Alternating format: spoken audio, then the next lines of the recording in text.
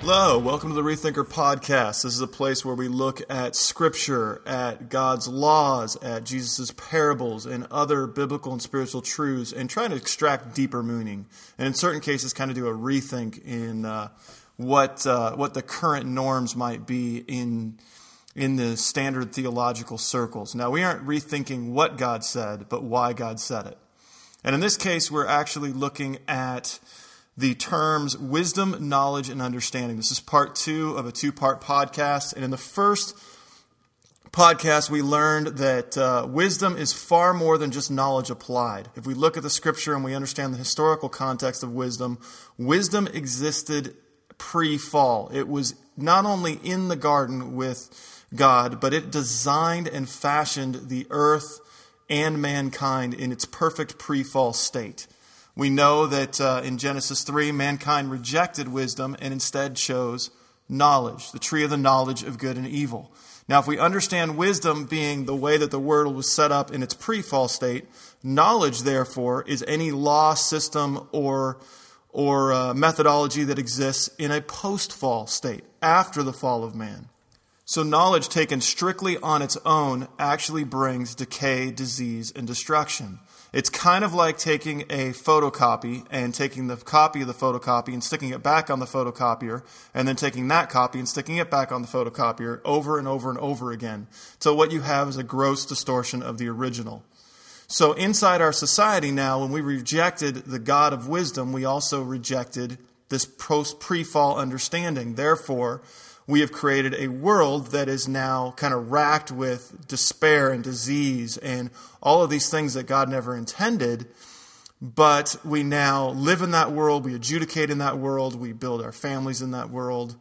And so really what we want to do is to try and figure out as believers, what is our answer? What is our role in this new post-fall world? And that comes from the third classification, which is the word understanding.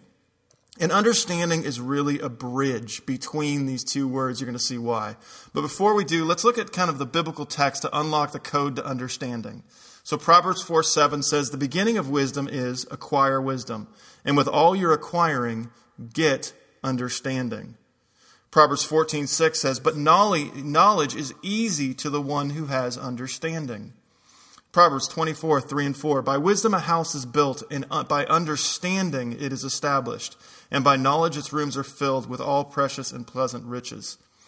Based on these verses, we can deduce understanding is acquired through wisdom, it easily uncovers knowledge, and it acts as the establishment between wisdom and knowledge.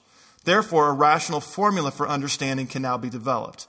Knowledge, which is any discovery post-fall, filtered through wisdom, which is God's pre-fall order to existence, produces understanding. Understanding operates in both realms of existence, pre-fall and post-fall. Understanding takes any portion of knowledge and filters it through wisdom, or takes anything post-fall and filters it through pre-fall insights, producing the most optimal state in our post-fall world for any particular post-fall element of existence. Understanding uncovers that knowledge is not ultimate power, as Sir Francis Bacon claimed. Knowledge is merely a subset and then subordinate to wisdom. Salvation and sanctification notwithstanding, wisdom is one of the foremost important entities in our post-fall existence and the initial catalyst for producing understanding. Understanding, knowledge filtered through the wisdom, has the capacity to transform culture. Just as knowledge upon knowledge will distort it, and wisdom upon wisdom really kind of produces elitism and this us against them mentality and really humanitarian negligence. So if we want to market the term, we could say that understanding is strategies of heaven that transform earth. Were God and thereby Jesus merely man's Savior, his call would have been come out of this world and be separate. But God is also creator. So Jesus' mission becomes far more engaging. Go back into this world and transform it through understanding. Taking wisdom of the Creator and applying it like a pre-fall salve to all of creation in its fallen and flawed state, displaying both God and His love for His creation simultaneously. This is a crucial part of His way, that ministry of reconciliation spoken of in the Bible, and we're going to discuss that in the next podcast.